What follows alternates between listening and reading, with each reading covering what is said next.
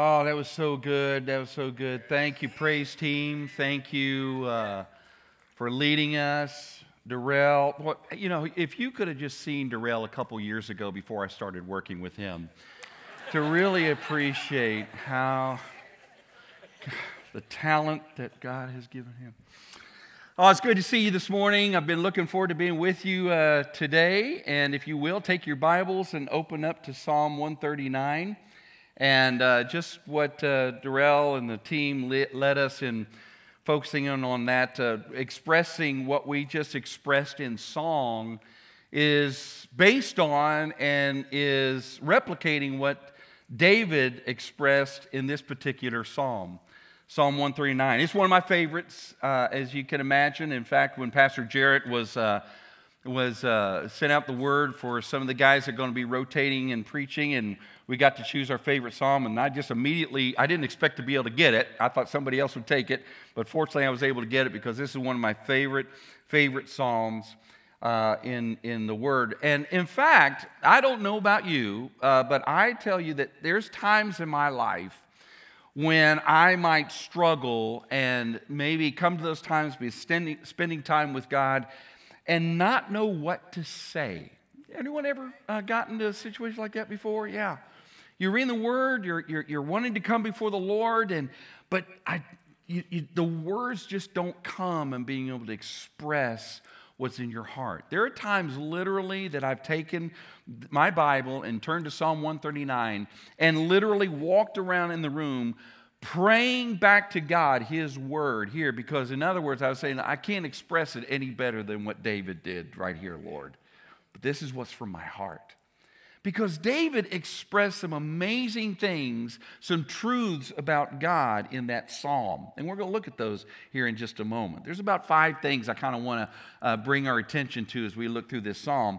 But this is, he was just pouring out his heart. It's one of the most transparent of all the psalms in what David was expressing. Now, we don't know what the exact occasion was and what brought about this psalm.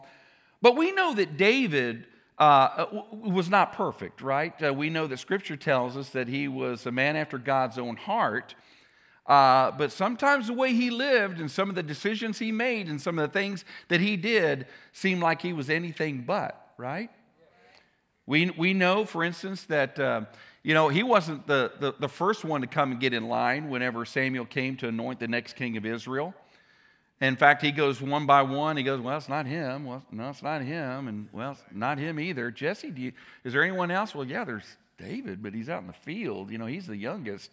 He's the runt of the litter, so to speak. We'll bring him here. And lo and behold, he's the next king of Israel. Because God had told him, don't look on the outside as man look, but because God looks at the heart. And so here's this young man, the most unlikely to be chosen to become a mighty king and for his name to be recorded in all of history. But when he became that king, even he started out really well, but he, like being a human being, a flawed person, he didn't do too well in the marriage arena. He didn't do real well in the moral purity area. He didn't do real well as a father either.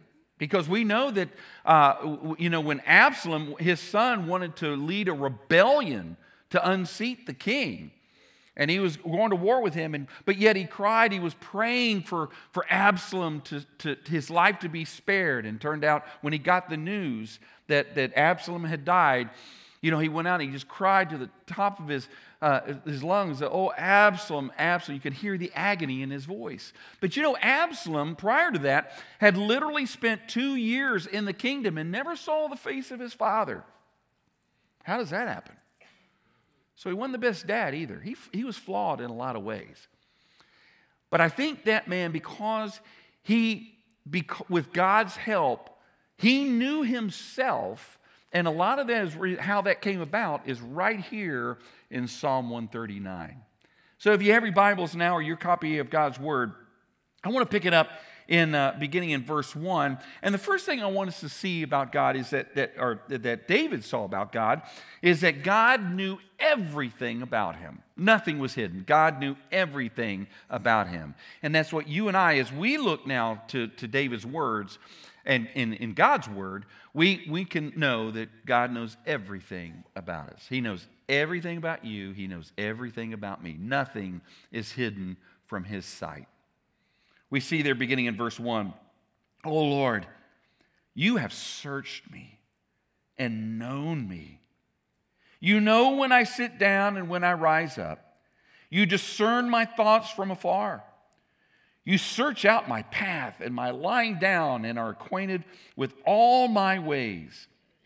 Even before a word is on my tongue, behold, O Lord, you know it altogether.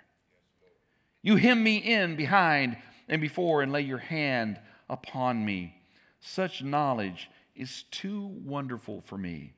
It is high, I cannot attain it."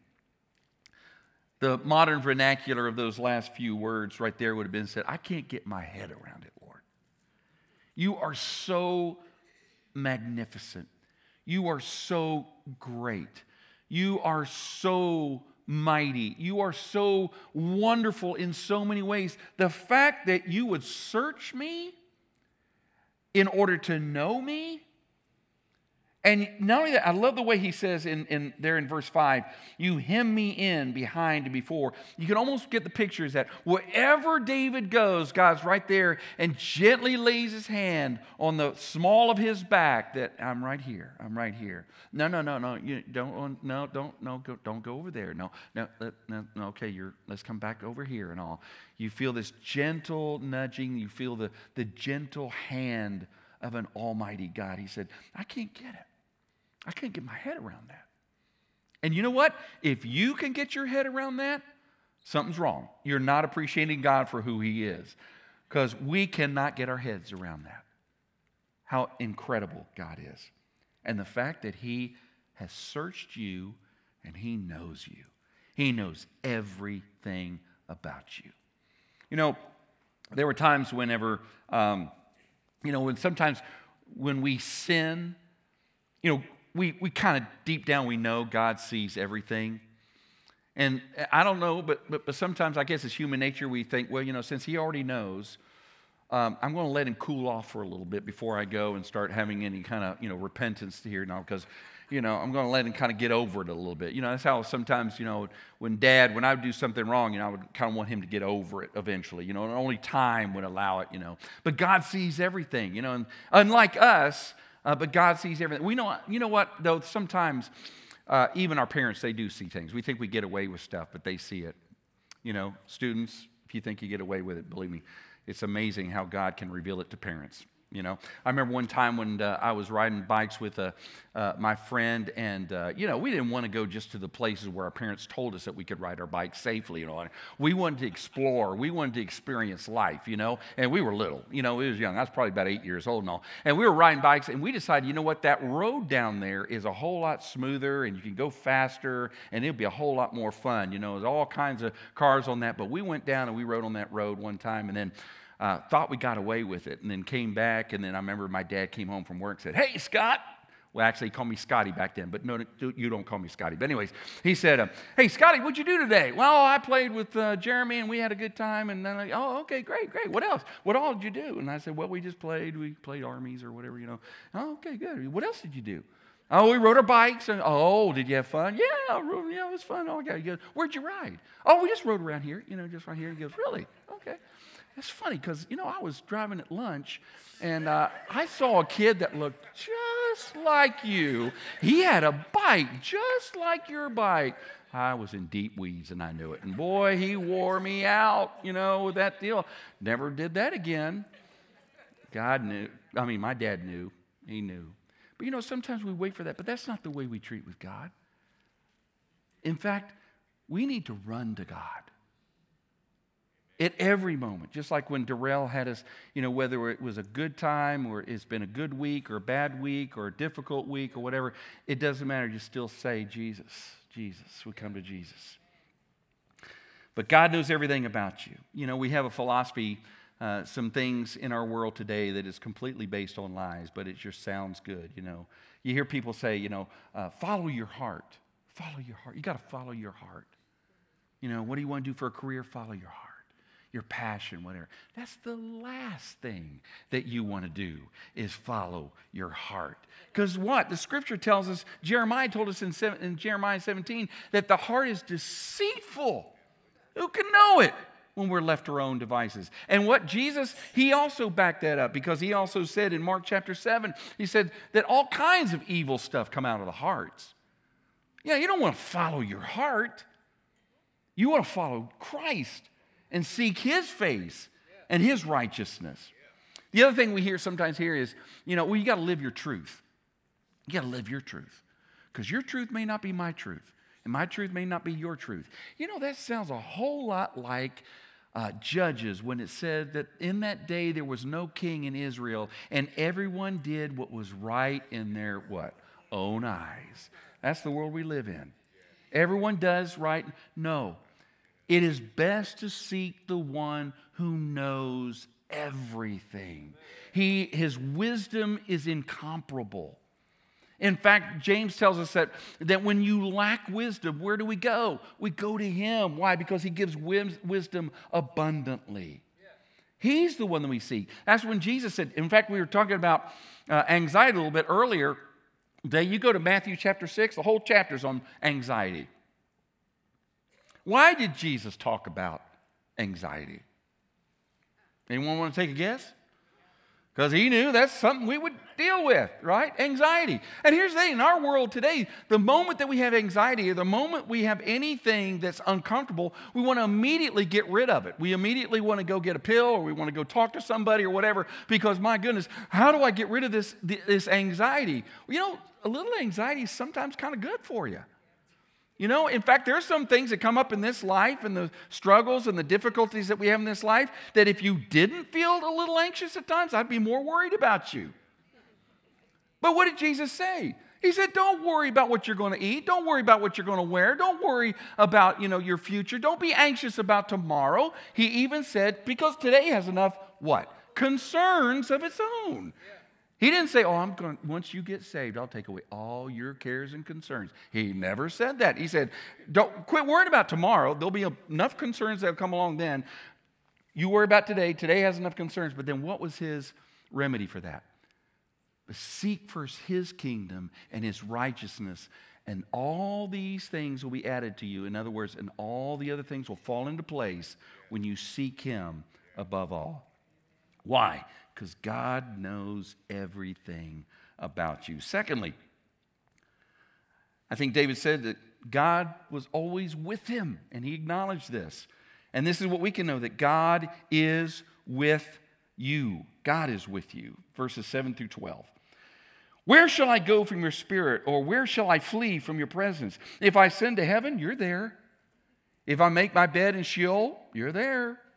If I take the wings of the morning and dwell in the uttermost parts of the sea, you're there. Even there your hand shall lead me, and your right hand shall hold me. If I say, surely the darkness shall cover me, and the light about me as be night.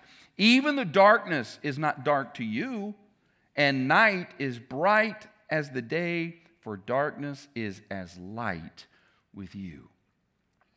He's always with you. Now, talking about this psalm and talking about the goodness of God, the love of God, the fact that he seeks you and he's the pursuer of us, that in no way compromises the fact that God is just and righteous and holy. And in fact, we can be enemies of his. Romans chapter 5 told us that before we come to Christ and before we're reconciled with God, we're considered enemies of God. You say, well, I never hated God even before I knew him. I've never been against God. No. But without a relationship with Christ, without the surrendered life, when you are living a self-oriented life or you're in charge, you are an enemy to God because you're basically saying to God, I've got this. And I know what you did on the cross. Thank you, but I've got this. And you're working against him. But when we're reconciled to God, it's altogether different. And look what he says. He says, and God is always with you.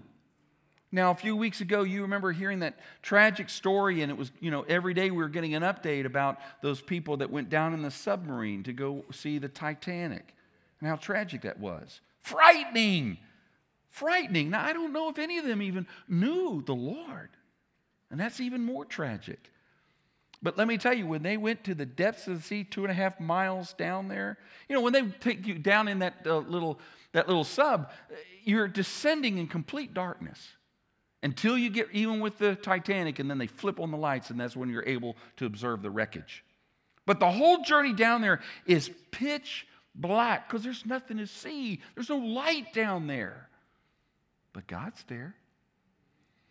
Whether or not they knew God through Jesus, He was right there the whole time, because there's nowhere you can go where He's not there. And space, you've seen that sometimes when we get those pictures from space, and you see that astronaut that's going out from the shuttle or the space station, whatever, and they're not tethered to it anymore. I watch that and I go, oh, no way would I ever do that. No, I am so grateful for all the discoveries that we've made through because of our endeavor into space. But I'm good right here. I don't need to go up there. I'm glad there's people who do. But this feels the best to me right here. And I don't want to go see the Titanic. Thank you for the pictures that you send up so I can look at those and all. But I have no desire whatsoever to go to the depths of the sea or into space. Even though I know God's there, He knows I'm here, and that's where I want to stay. But He's always with you, no matter what. Deuteronomy 31:8, my favorite life verse that came to my heart several years ago. It is the Lord who goes before you. He is with you. He will not leave you nor forsake you. Do not be afraid and do not be discouraged. Right when they were about to go into the promised land, Moses was reminding them, the second law, Deuteronomy, second law is reminding them of the truth about God. That God, wherever they went, God is already there. Wherever you go, God is already there. Now that's a sobering thought right there. You go to the place in uncertainty and you're not sure and you're afraid, God is already there. He's not catching up to you. Where did you go? Where did you go? Hey, where did they? I just had my eyes on them just right here. They're not like sometimes parents were with us in the stores, whenever we would go off like that. God always knows. In fact, wherever we go, He's already there and He's waiting. Do not be afraid and do not be discouraged. It works the other way too. If we're going into places of sin and we want to go into sin, guess what? We're going to walk in that place and God's going to say, what are you doing here? Because He's already there. He knows everything, right? Never leaves us nor forsakes us. Matthew 28. So that was Old Testament. Then Jesus, He backed it up by also saying in the Great Commission, go and make disciples of all nations, baptizing them in the name of the Father and the Son and the Holy Spirit, teaching them to observe all that I've commanded you. And what? And lo, I'm always with you, or I'm with you always, even to the end of the age. I'm always with you. But He didn't just leave it like that. And this is what's so unique about our God. That's what's so unique about Jesus than any other world religion. There's no comparison. Every other religion is about man trying to get to God. Christianity and faith in Jesus is where God came to man. And then Jesus, whenever He was going to send back to the Father, He told the disciples, He said, now look, I'm not going to leave you as orphans. I'm not going to leave you alone. Don't panic. He said, it's actually going to be better for you that if I go back to the Father. I could just imagine Peter saying, oh yeah, sure, yeah, well, that's going to be really good for us. Yeah, trust me, it's going to be better. Why? Because He said in John chapter 14, verse 17, because when I send the Helper, and He will be with you, and He will be in you. And that's the uniqueness about the relationship with God through Christ, is that He takes up residency in our hearts. I don't know how He does that. I don't know how the God of the universe can take up residency in a human heart, but He does. Because the Word of God tells us there. He's always with you. Thirdly, David noticed that God took great care in creating him. God took great care in creating you. Look at verses 13 through 16. For you formed my inward parts. You knitted me together in my mother's womb. I praise you, for I am fearfully and wonderfully made. Wonderful are your works. My soul knows it very well. My frame was not hidden from you when I was made in secret. Intricately woven in the depths of the earth, your eyes saw my unformed substance. So, and then he goes on, he says, and in your book were written, every one of them, now it's kind of tricky language here, but think about it, follow it here. In your book were written, every one of them, the days that were formed for me, when as yet there was none of them. Before I even took a breath, you were there. He said, you made me with great care and intricacy. Now, David, this ancient man, had never looked through an electron microscope. He had never seen a DNA molecule. He had never seen a human cell. And yet, inspired by the Holy Spirit, used words like knit me together, weave me together, formed me, made me. I mean, why didn't he just say, when you slapped me together in my mother's womb? No, that's not what God did. He's the creator. He's the artist.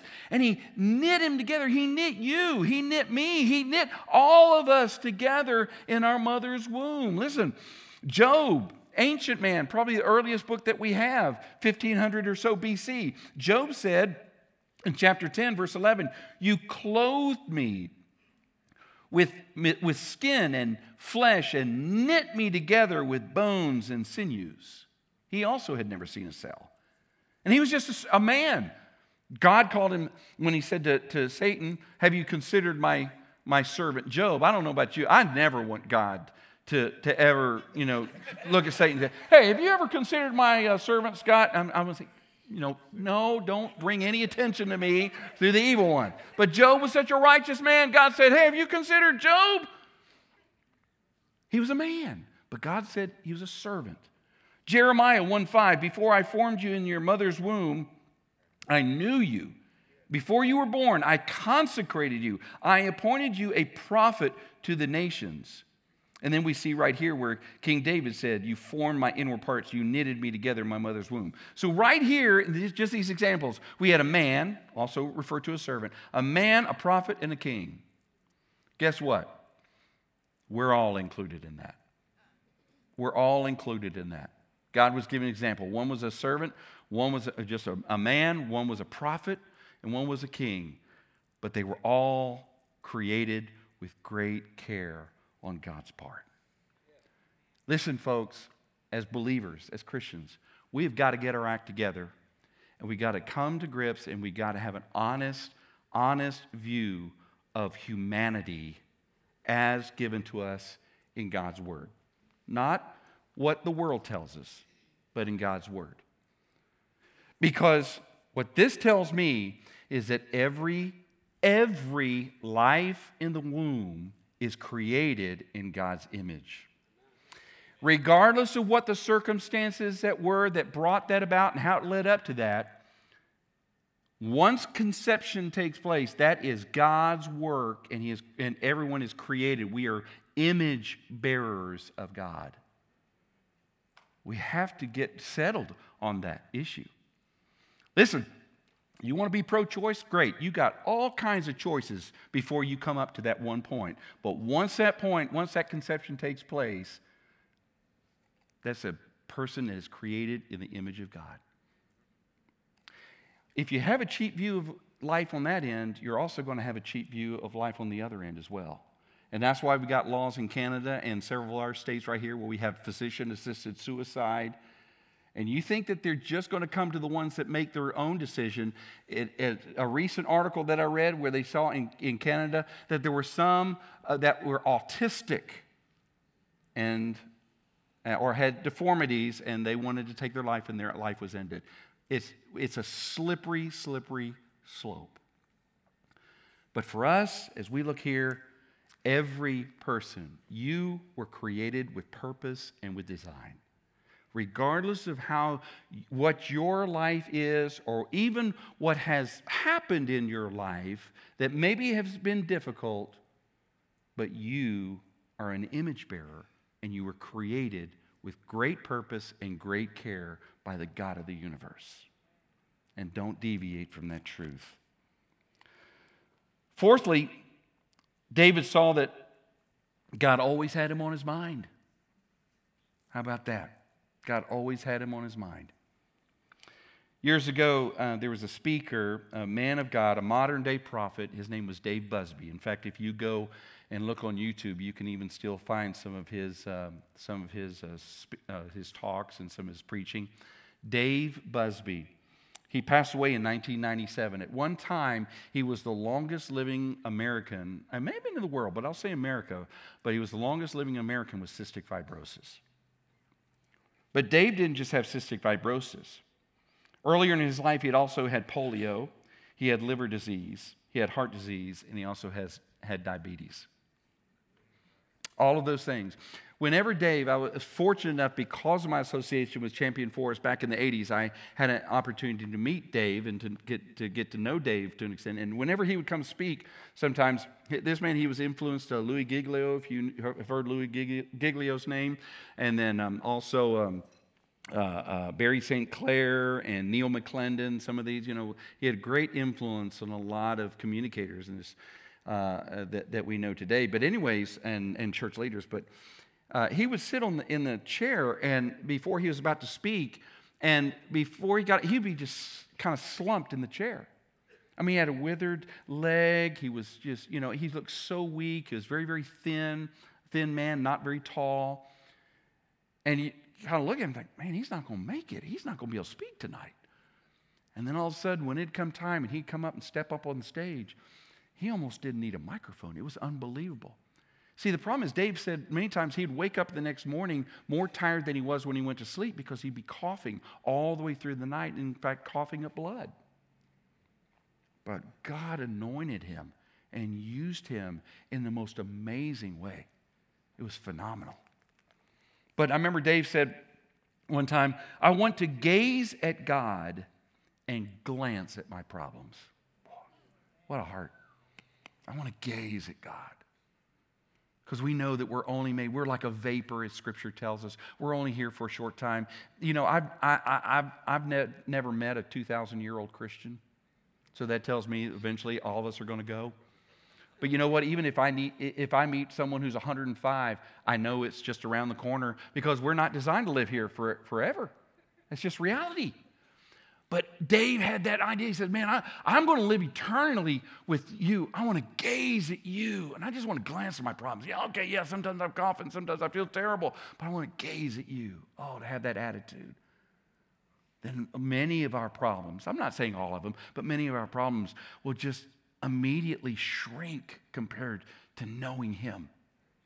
And he said, I want to gaze at God and glance at my problems. But the one thing I remember hearing him talk one time on Psalm 139, and he was talking about how he was praying one time and he was just in kind of a dark place, kind of, he was down, he was just kind of overwhelmed. And he said, he sat in a chair and he pulled an empty chair in front of him in his time with the Lord. Pulled up an empty chair and he sat down and he said, I imagine Jesus sitting in that chair. Knee to knee, face to face, eye to eye with me. He said, I imagine Jesus putting his hands on my shoulders and saying, Dave, I've been thinking of you all day long. Dave, in fact, I can't get you off of my mind. How precious to me are your thoughts, O God, verse 17. How vast is the sum of them. If I would count them, they are more than the sand. I awake, and I'm still with you. Oh, how it lights up your kids if you sit there and say, hon, I've been thinking about you all day long. In fact, I can't get you off of my mind. When one says to a lover, I've been thinking about you all day long. I can't get you off my mind. Who doesn't want to hear that? Who doesn't want to know that? And to have the God of the universe say to you, I've been thinking about you all day long. Right out of God's word. Well, how's that even possible, God? There's almost 8 billion people in the world. He says, don't worry about that. Leave that up to me. I've been thinking about you all day long.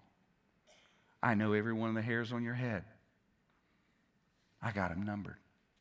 I know every sparrow that falls because I'm God. You see, here's the thing, real quickly, and I heard actually Louis Giglio say this one time and all. You know, sometimes people have a difficulty with dealing with, God and the reality of God because, any kind of an arrogant, self-centered God that would insist that we worship Him all the time. But if you're God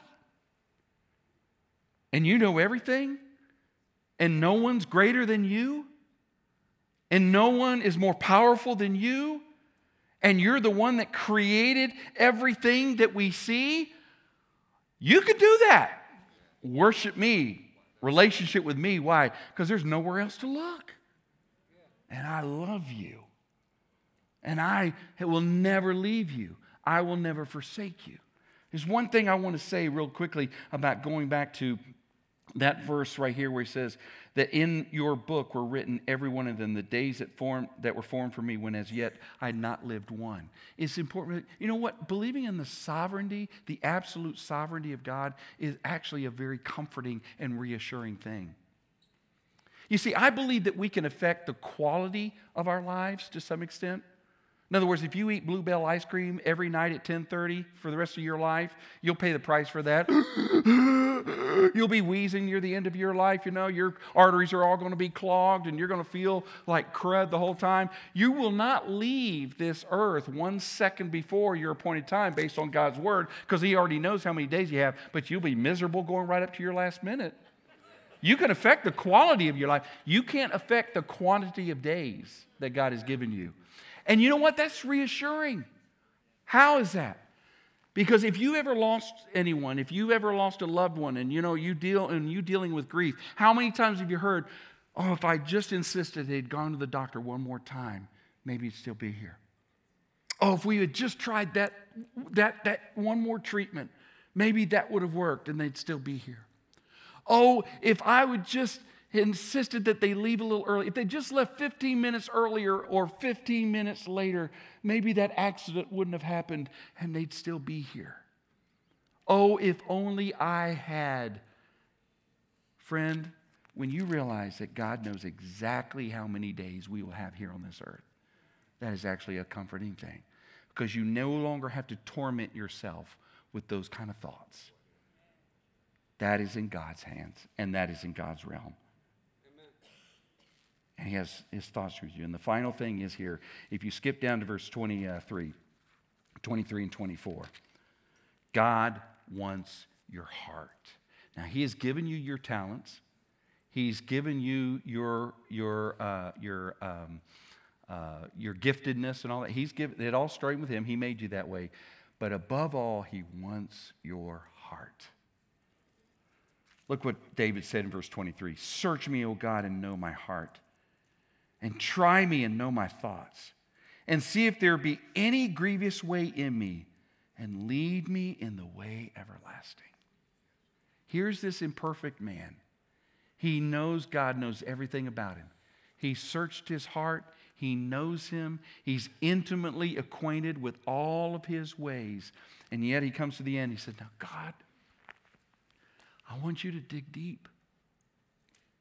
My heart can deceive me at times. And I can believe lies. But Lord, look deep. Search my heart. And whatever you show me, I'll not defend myself. I'll not try to explain it away. I'll not puff up and say, I don't want to do it. Whatever you show me that doesn't look like you, Lord, I ask you change me. You don't ever have to change, but change me. Change me. Have you given your heart to God? You say, well, how do you do that? You say, because He wants your heart. Initially, you have to humble yourself and say, I'm a sinner. Scripture tells us that. And to give God your heart is to say, Lord, will you forgive me of my sin? Scripture says that if you confess with your mouth Jesus as Lord and believe in your heart that God raised him from the dead, you shall be saved. That's Bible terminology. That's not preacher terminology. You shall be saved. For God so loved the world that he gave his only begotten Son, that whoever believes in him shall not perish, but shall have eternal life. That's what giving your heart to God is. In just a moment, we'll have some prayer partners that will come down here front. And if you want to know more about what it means to walk with Jesus, to follow Jesus, they'd love to be able to pray with you and talk with you about that. But here's the other thing. Once we've given our heart to Jesus, Scripture refers to us as, that we are living sacrifices. That we are living sacrifices. Well, the only problem with living sacrifices is that they have a tendency to crawl off the altar from time to time. So you may have given your heart to God, but you may still sometimes have that old stubbornness that says, I've got this. Well, I think in this particular case, I want to do it my way. And friend, it's time to come back and do what David did. Search my heart, Lord, and I'll repent, and I'll return, because, Lord, you forgive. If you confess your sins, he is faithful and just to forgive you of your sins and to cleanse you from all, what? Unrighteousness. Let's stand together, and our prayer partners, if you'll make your way up here to the front right now. Whatever it is, maybe you just want to pray with someone. Scripture says to bear one another's burdens. It also says to come alongside one another. Maybe you just want to pray with someone.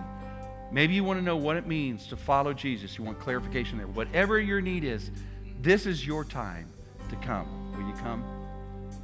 Thank you for joining us online. We hope today's experience encouraged and challenged you. At Champion Forest, we are passionate about all kinds of people coming to know God, to grow in their relationship with Him and others, and then to go out and make a difference in the world. We would love the opportunity to talk and pray with you. To connect with us, just go to championforest.org/connect. And hey, of course, we can't wait to welcome you on campus in person on one of our locations. We'll see you soon.